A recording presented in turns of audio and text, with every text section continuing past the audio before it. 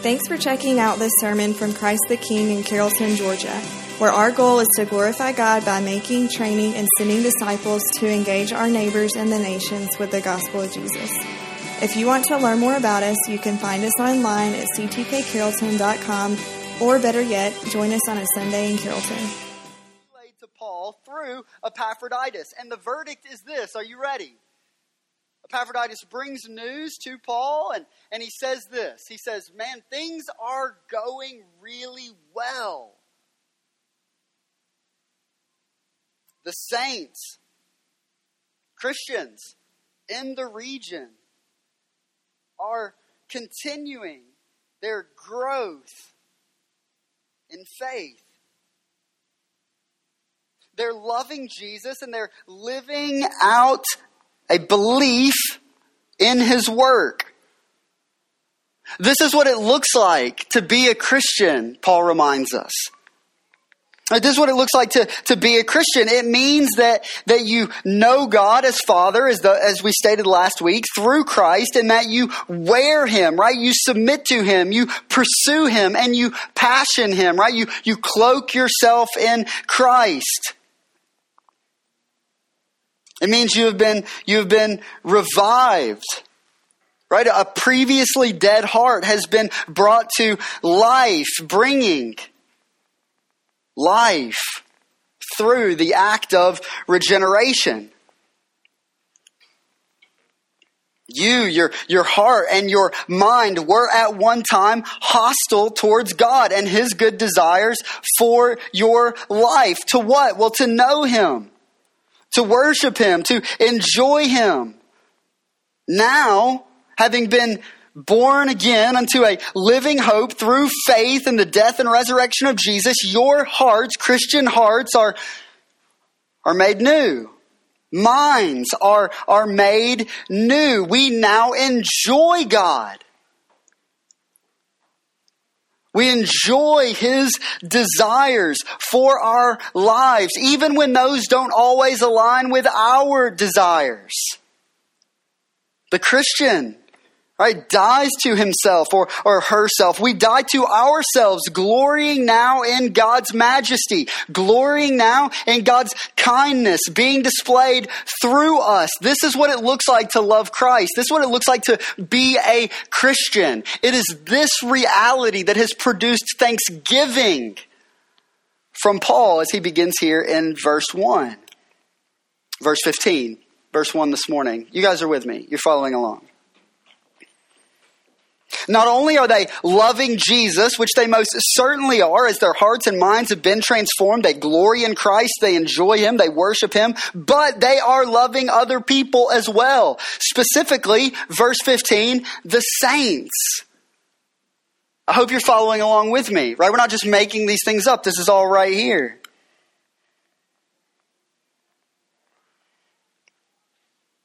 There are marks, aren't there? When we talk about what it means to be a Christian and what it is that has produced gratitude and thanksgiving from Paul in light of what he has heard, there are marks. Loving Jesus, loving one another. These two things inform Paul's unceasing gratitude to God for these people and the good news that he has received about them. That is that their lives are noticeably different from the lives of other people. We talked about it a couple weeks ago, man, right? Keep Christianity weird. Christians are by nature a bit strange, right? We are a bit different as we have been made to be different. There's a vertical love for God that has resulted now in a horizontal love for one another. Again, in this case, as Paul references, the saints.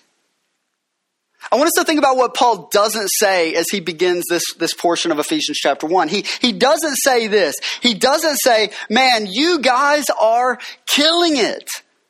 Right? You're totally blowing it out of the water. Epaphroditus told me what a stellar job you're doing at caring for everyone in your fellowship. Wow. Well, except for Chad, right? You're doing a great job at loving everybody, but not so much Chad, but really, like, I don't know that I like Jeff very much either, right? Like, he's kind of annoying. Tends to rub people the wrong way. Gets on people's nerves.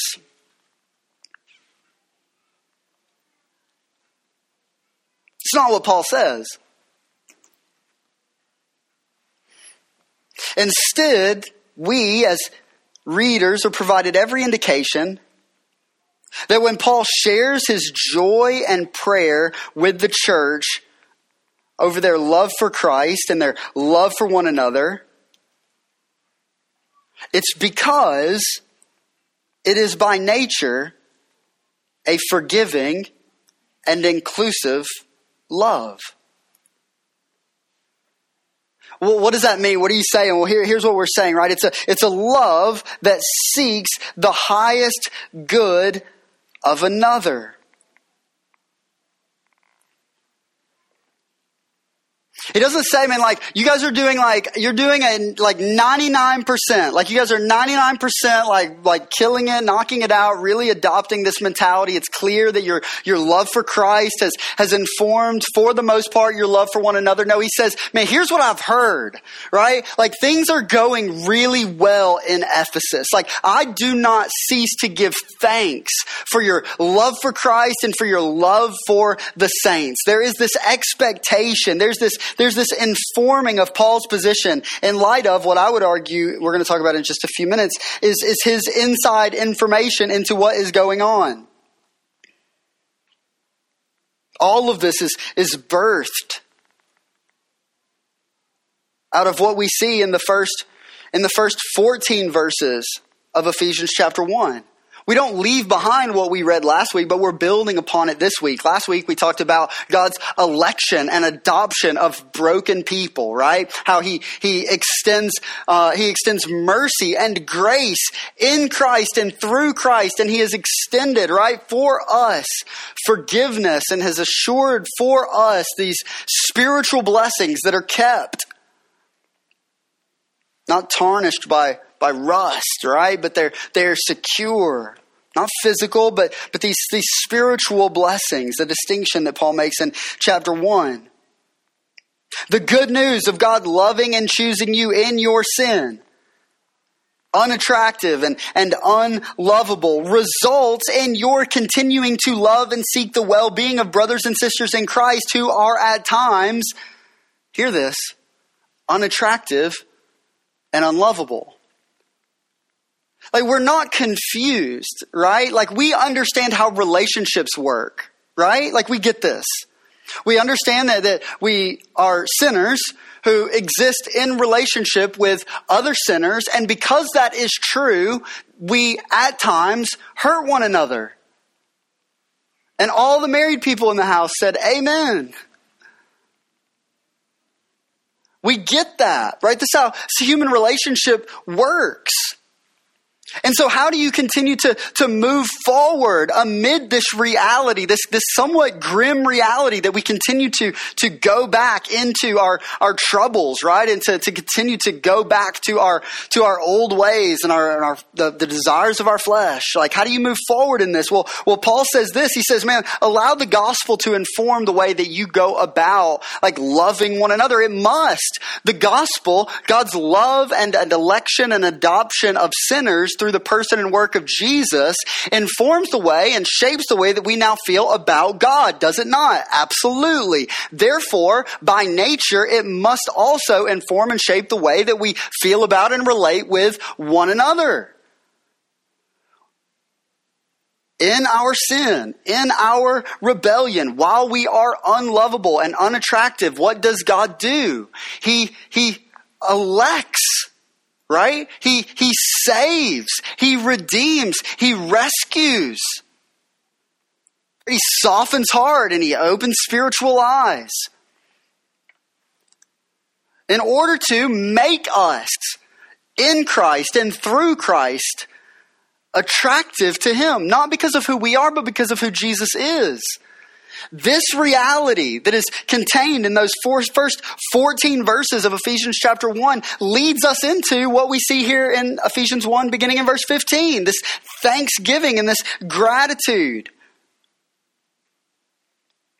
You guys aren't perfect, right? You're not perfect, but like you're grasping and you're growing in a deeper comprehension and understanding of God's love for you. He's going to say more about this as we continue through in just a few minutes. As a result, like the gospel is producing, get this is so important. The gospel is producing like real, tangible transformation in the way that you connect and relate with one another, right? Like you're able to, as sinners, oftentimes hurting one another, extend forgiveness and compassion and love. Why? Well, because you understand that you have been extended forgiveness and compassion and love. Do we get the relationship here? Are we understanding how these two things relate and how they work together? Like the Ephesians did not arrive at this place that has produced thanksgiving from Paul, possessing these marks by themselves. Certainly not.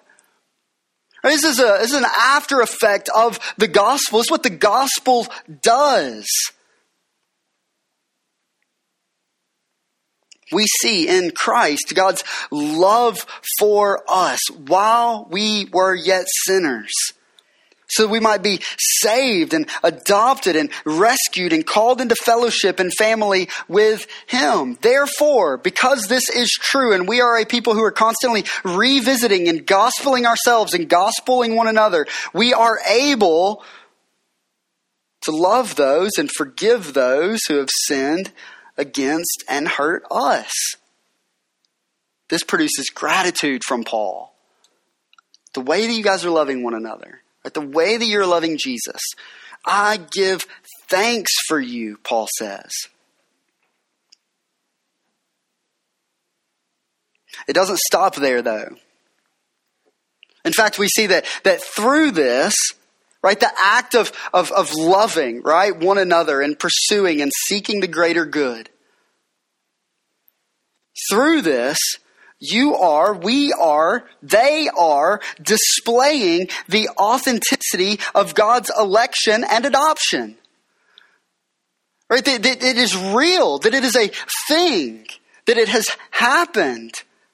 The power of what you confess, that being the gospel through the hard work of pursuit and forgiveness. Man, in these few verses, we find an incredible reminder, right? That we are moving towards a goal in this life. Yes, at the end of our race, Christ. But existence now marked by gospel transformation and love in the temporal, in the immediate. Right? The Christian is not simply treading water until Christ returns. If you're in this room and you're following after Jesus, know that you are not just like waiting it out, trying to keep your head above. Come, Lord Jesus, come, right? We're not bunkered down. We are not a bunkered down people. The nature of the Great Commission obliterates that idea, doesn't it? Like, go is the very opposite of bunker down, isn't it? Like, we are not a bunkered down people. We're not treading water. We're not biding time.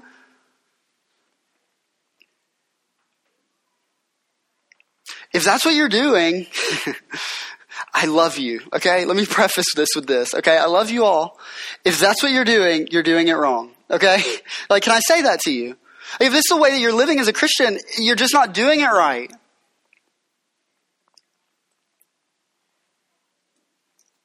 What I have heard about you, Paul writes, has resulted in a positive response.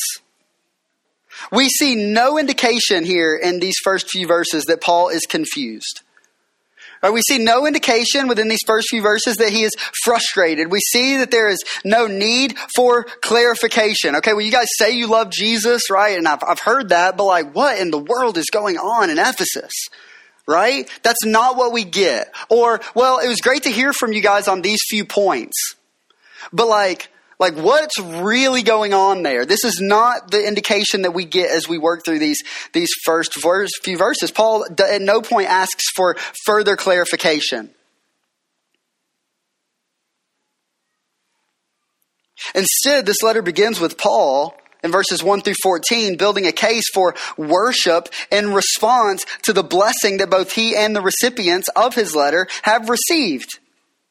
It's followed in verses 15 through 22 by thanksgiving, right? A response centered on the work of the Word and the Spirit of God in those whom he is addressing.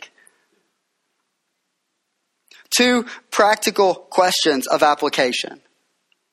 Okay, understanding that Paul here is talking about an obedience and practice, right, stemming from gospel transformation that has produced cause for thanksgiving to God for them and the growth and grace that they are showing.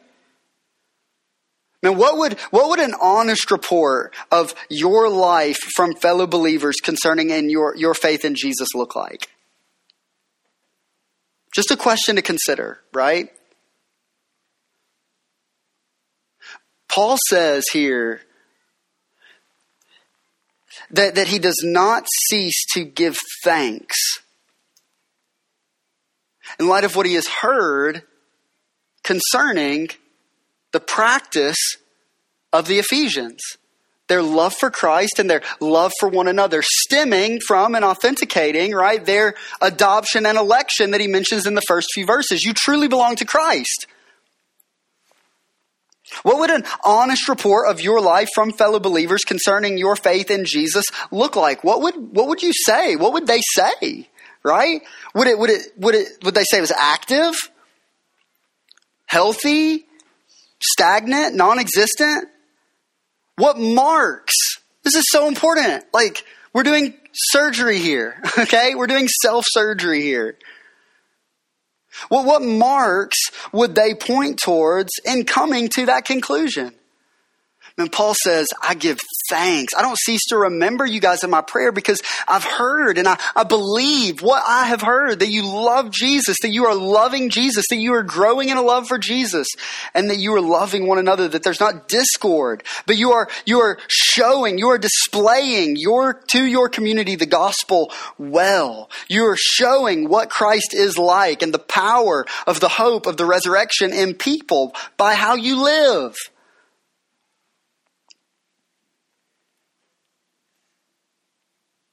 Second question is this, right? What would be the honest report from fellow believers of your love for fellow saints?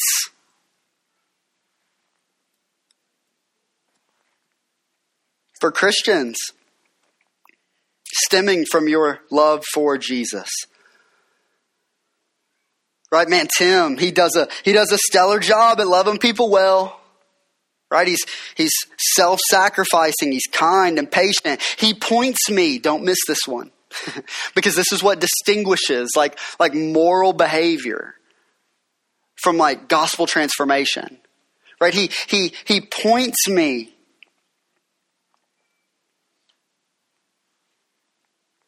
to Christ. And he encourages greater love and commitment to him. Do you know people like that? I know I do. What a breath of fresh air to be around people like that, right? To where you go, like, man, like, obviously, like, the gospel is good news, and the power of the Spirit to transform the heart and mind of a once rebellious people is legit because I see it. Right? It's evidenced in your life. Man, is Tim perfect? Absolutely not. Yet when he sins, man, he is open and receptive to feedback and eager to repent and seek forgiveness. Man, would you be described like this? Are you painting an accurate picture of the power of the gospel through your existence? Like through your life? Or does it sound different? Right? Does it sound different? Well, he really seems to be most focused on himself and advancing his or her own agenda as opposed to Christ's agenda. Routinely short, divisive, absent, whether he's present or not. Like, which one is it? Like, what is it? There's no insight here that we possess as to what might have been the correspondence from the Ephesians themselves to Paul or Epaphroditus' commentary. We do, however, know this. Based on Paul's response, the condition of the souls that make up this church found central focus in terms of content. Right, let's say it this way, that there was at some point feedback from the church to Paul of the primary things, the most important things, faith in Christ that was resulting in faithfulness to Christ. That's what they wanted to talk about, and that's what Paul wanted to hear. Why does that matter? Well, this matters because it challenges Christians in this room to consider the content of our conversations with one another as those who claim to know and love Christ, having been transformed by the power of the gospel. This is where part 2 of point 1 comes in, right? That there is a structure for Christian engagement. What does it look like when believers get coffee together? What a practical question. Like, I love meeting with people. Like, I'm a Christian. I love coffee. Like, what does it look like when you throw all these things together, right? What a practical question, right? When Christians grab lunch, of course, there is general conversation. This is not an assault on general conversation. Do not see me here this morning slaying general conversation before us. But central is Christ. Central is Christ and a celebration of his resurrection and dialogue around spiritual state. How does Paul know what he knows about what's going on in Ephesus? How does he know what's going on in the lives of the people there? Well, because he's heard. They're talking about it. There's no prodding. There's no prying. We don't get any indication as though he's just having to rip this out of somebody. Tell me how things are going in Ephesus. It's great to hear about everything else that's going on in the community. New waste disposal system. Stellar, right? Glad to hear things are progressing in Ephesus. No, there's no indication that he's having to pull these truths out, that he's having to pull this information out. They're sharing it. They're leading with it, right? Questions like, perhaps, again, structuring our Christian conversation, structuring our lives together. Chelsea's talking about what it looks like for believers to gather together, right? What questions do we ask? It's informed by what we see here in these few verses. Not specific questions, but questions that drive us towards what Paul knows to be true about what's going on in their lives. Are we getting this? Are we too much in the air, or are we understanding what's going down here on the ground? Questions like, what is God doing in your life? Central things that lead to pertinent and truly important information. What is God doing in your life? How are you growing in grace? How have you failed? Talk about a long conversation, right? How have you failed? What have you learned about yourself and your tendency? But most importantly, what have you learned about God? How are you gospeling your husband? Right? How are you gospeling your wife? How are you gospeling your children or your neighbor or your coworkers? How are you gospeling your brothers and sisters at Christ the King or insert local church? Here's what we're saying, right? That there's an intentionality in Christian conversation because we understand what a gift it is, even from a distance. We understand that we live and function in a world that in many ways sees things differently than we do. Thus, when we get together, when we write one another, it's intentional, man. It's never burdensome, but it's refreshing. Why? Well, because we share a common perspective. Because we share an object of worship, a subject of worship, that being Jesus. We share the same mission to see the world know God and worship him, to see those who already know God, love him more and worship him more. We get that we are a people. I'm about to broaden our relationships. Okay, so settle in for a second, okay? Because this is going to be a bit overwhelming for some of us. All right, we see our relationships as an eternal investment in one another. We are eternally invested in one another. Do you get that? There are people on this side of the room, man, I'm internally invested in. There's people on this side of the room that I'm internally invested in. Right? It's not just man, what are we going to do for the next 5 years? And then what's next, right? That's not what it is. Because the gospel produces a much larger perspective than that, doesn't it, right? Like we know like that we are here and we are now for a specific purpose and function and mission, but there is something far beyond this. We are eternally invested in one another. This is happening in these people that make up this church that serve Paul's Jesus. And as a result, he says in verse 16, because all this is true, right? Because I've heard of these things, this has been communicated, this is important, this is most valuable, this is a topic of conversation, this is a point that we are going to touch on. I do not cease to give thanks for you. And because all of this is true, I do not cease to give thanks for you, remembering you in my prayers, Paul writes. Paul is celebrating the work of the gospel. That's what he's doing here. This is a party. This is a party that's happening here in Ephesians chapter 1, verse 16. He is celebrating the work of the gospel, the image of Christ being displayed through the Ephesians, that results in glory and worship. Not only that, but he's commending their actions. Right? He's encouraging them to continue on in this, right? Like, do we get that? Like, you guys continue. Like, keep running. Love Jesus. Love one another. You guys are doing it, man, but don't quit. Don't give up. Don't let down. Continue to push, continue to run. Know that I am giving thanks for you. Know that I am remembering you. Why? Well, because you are displaying Christ in your community. You are displaying Christ to the world. You are validating the power of the gospel and the hope of the resurrection. Man, that's an indictment that we want on our lives, is it not? Certainly. Man, the Christian life is marked by distinction. That's what Paul's saying here. I remember you. I'm praying because your lives are different. They're noticeably different. Like even from other Christians I know, right? Like we've read other letters where Paul's just like, oh my gosh, again, right? I don't know if that's his tone. Like he's much more like gracious, maybe. I don't know. But you get that feeling, don't you? Like, yikes, again with this stuff? Like, really? It's not what we get here.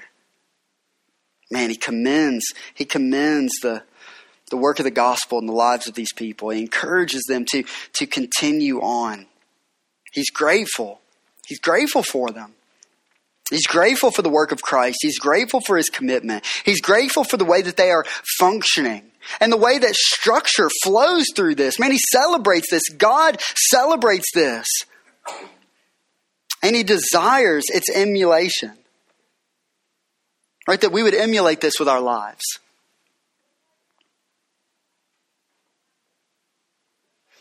All of this exposes, what time is it? Holy cow. All of this exposes the substance of gospel-centered prayer, celebration, and strength.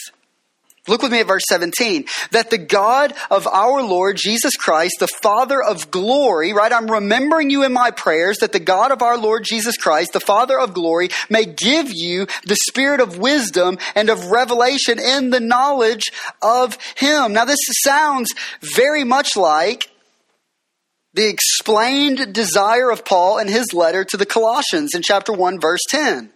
Right? That Christians in the region might bear fruit in every good work, increasing in the knowledge of God. And the faith of the believers in Ephesus is supported by the way that they live their lives as they strive towards holiness and gospel morality. loving Jesus and loving their brothers and sisters, Paul now shares with them his prayer that the spirit of wisdom would increase their knowledge of God, more than a mere understanding of God and his attributes. There's a distinction here, okay? Paul is praying for an experiential understanding. It's more than just knowing of God and what he is like. What we're talking about here is truly knowing God. It's kind of has anybody ever looked at you and go, are you even listening to me? Right? And you're I can say every word that you just told me. You are not listening to me though. You don't understand the substance of our conversation. This is knowing of the heart of God.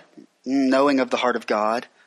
Right? And knowing in your being the heart of God, this vibrant knowledge, this real experiential knowledge, right? It's one thing to know that the sun puts off heat because we are aware of it and because we can read about it in our textbooks, right? It's a whole nother thing to step through those doors and to walk out and to feel the warmth of the sun on your skin, isn't it? It's different. I can open up a 6th grade science text and I can know that the sun is hot, that it warms the earth. Great. Man, but when you walk out, right, and you feel it, you go, this is a different type of knowledge. That's what Paul is saying here. That's what Paul's talking about here, right? He's talking of this personal knowledge that results in a progressing knowledge and relationship with God. He writes in verse 18 that the eyes of your hearts would be enlightened, that you may know what is the hope to which he has called you. What are the riches of his glorious inheritance in the saints? And what is the immeasurable greatness of his power towards us who believe, according to the working of his great might? Paul prays for spiritual eyesight. Right? The eyes of the hearts of the people. The eyesight that Jesus came to restore. Verse 18, that they may know the hope to which they have been called. Verses 1 through 14 talks all about that. The riches of the glorious inheritance of those who know and worship the resurrected Jesus. Spiritual blessings extended to the Christian in Christ, kept for us with him, confirmed through the Spirit's presence in the believer. Paul's prayer is that his friends would know the value that God places on them and that their lives would reflect this calling and the transforming power of the gospel, that you would know it and that you would continue to know it, that they would know, verse 19, the strength of God. And the same Spirit, Romans chapter 8, verse 11, who raised Jesus from the dead now dwells within each and every believer. Paul says, man, I pray that the Spirit would enlighten the eyes of your heart to comprehend this profound truth.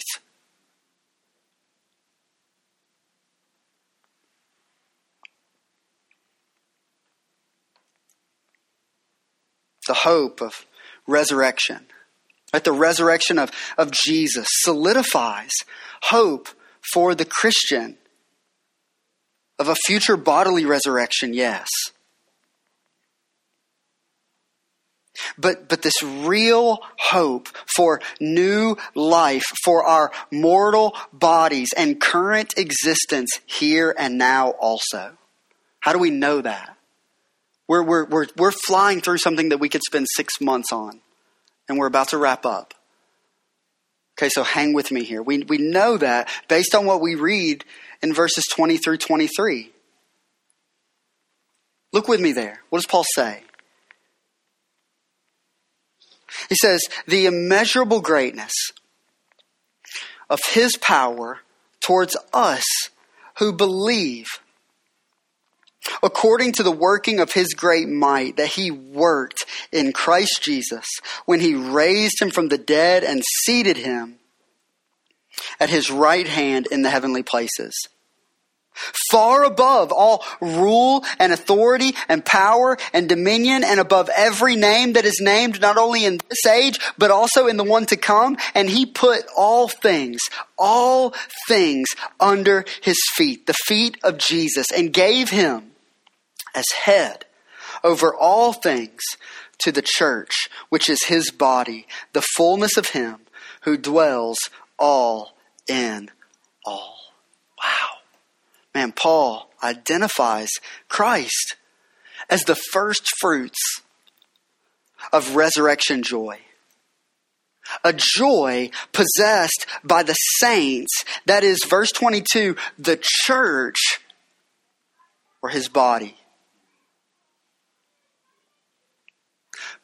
Paul reminds his readers that no matter the being, and I used that word intentionally, no matter the being born in this age or the age to come, verse 21, it is though it, he, she disappears in comparison with the glory that Christ has received from the Father. He possesses universal lordship. This is the Jesus that we exalt this morning. This is the Jesus that we celebrate this morning. He possesses universal lordship. He is our head. He is our source of life. Christ establishes and maintains unity as our head. And that's a physical sense, right? That is universally accepted, right? Without a head, how do you move? Without a head, how do you think? How do you function? You don't, right? You don't. For the people of God, the gospel shapes everything. For the people of God, Jesus shapes everything. He informs everything. He speaks to everything. From our response to our celebration, to our affirmation, as we are driven by him, Christ, and the life that he provides his people. Man, Paul here is celebrating the most important thing. He's celebrating the most important thing, that being the people's personal knowledge of God and their faithfulness through the strength of the Spirit to live out a resurrection life. He's celebrating that. He's unpacking like what that means and how that happens. Yes, of course. But let's not lose sight of the joy within Paul as this letter is penned. I mean, he's grateful. He's grateful for the work of the gospel of grace. He's grateful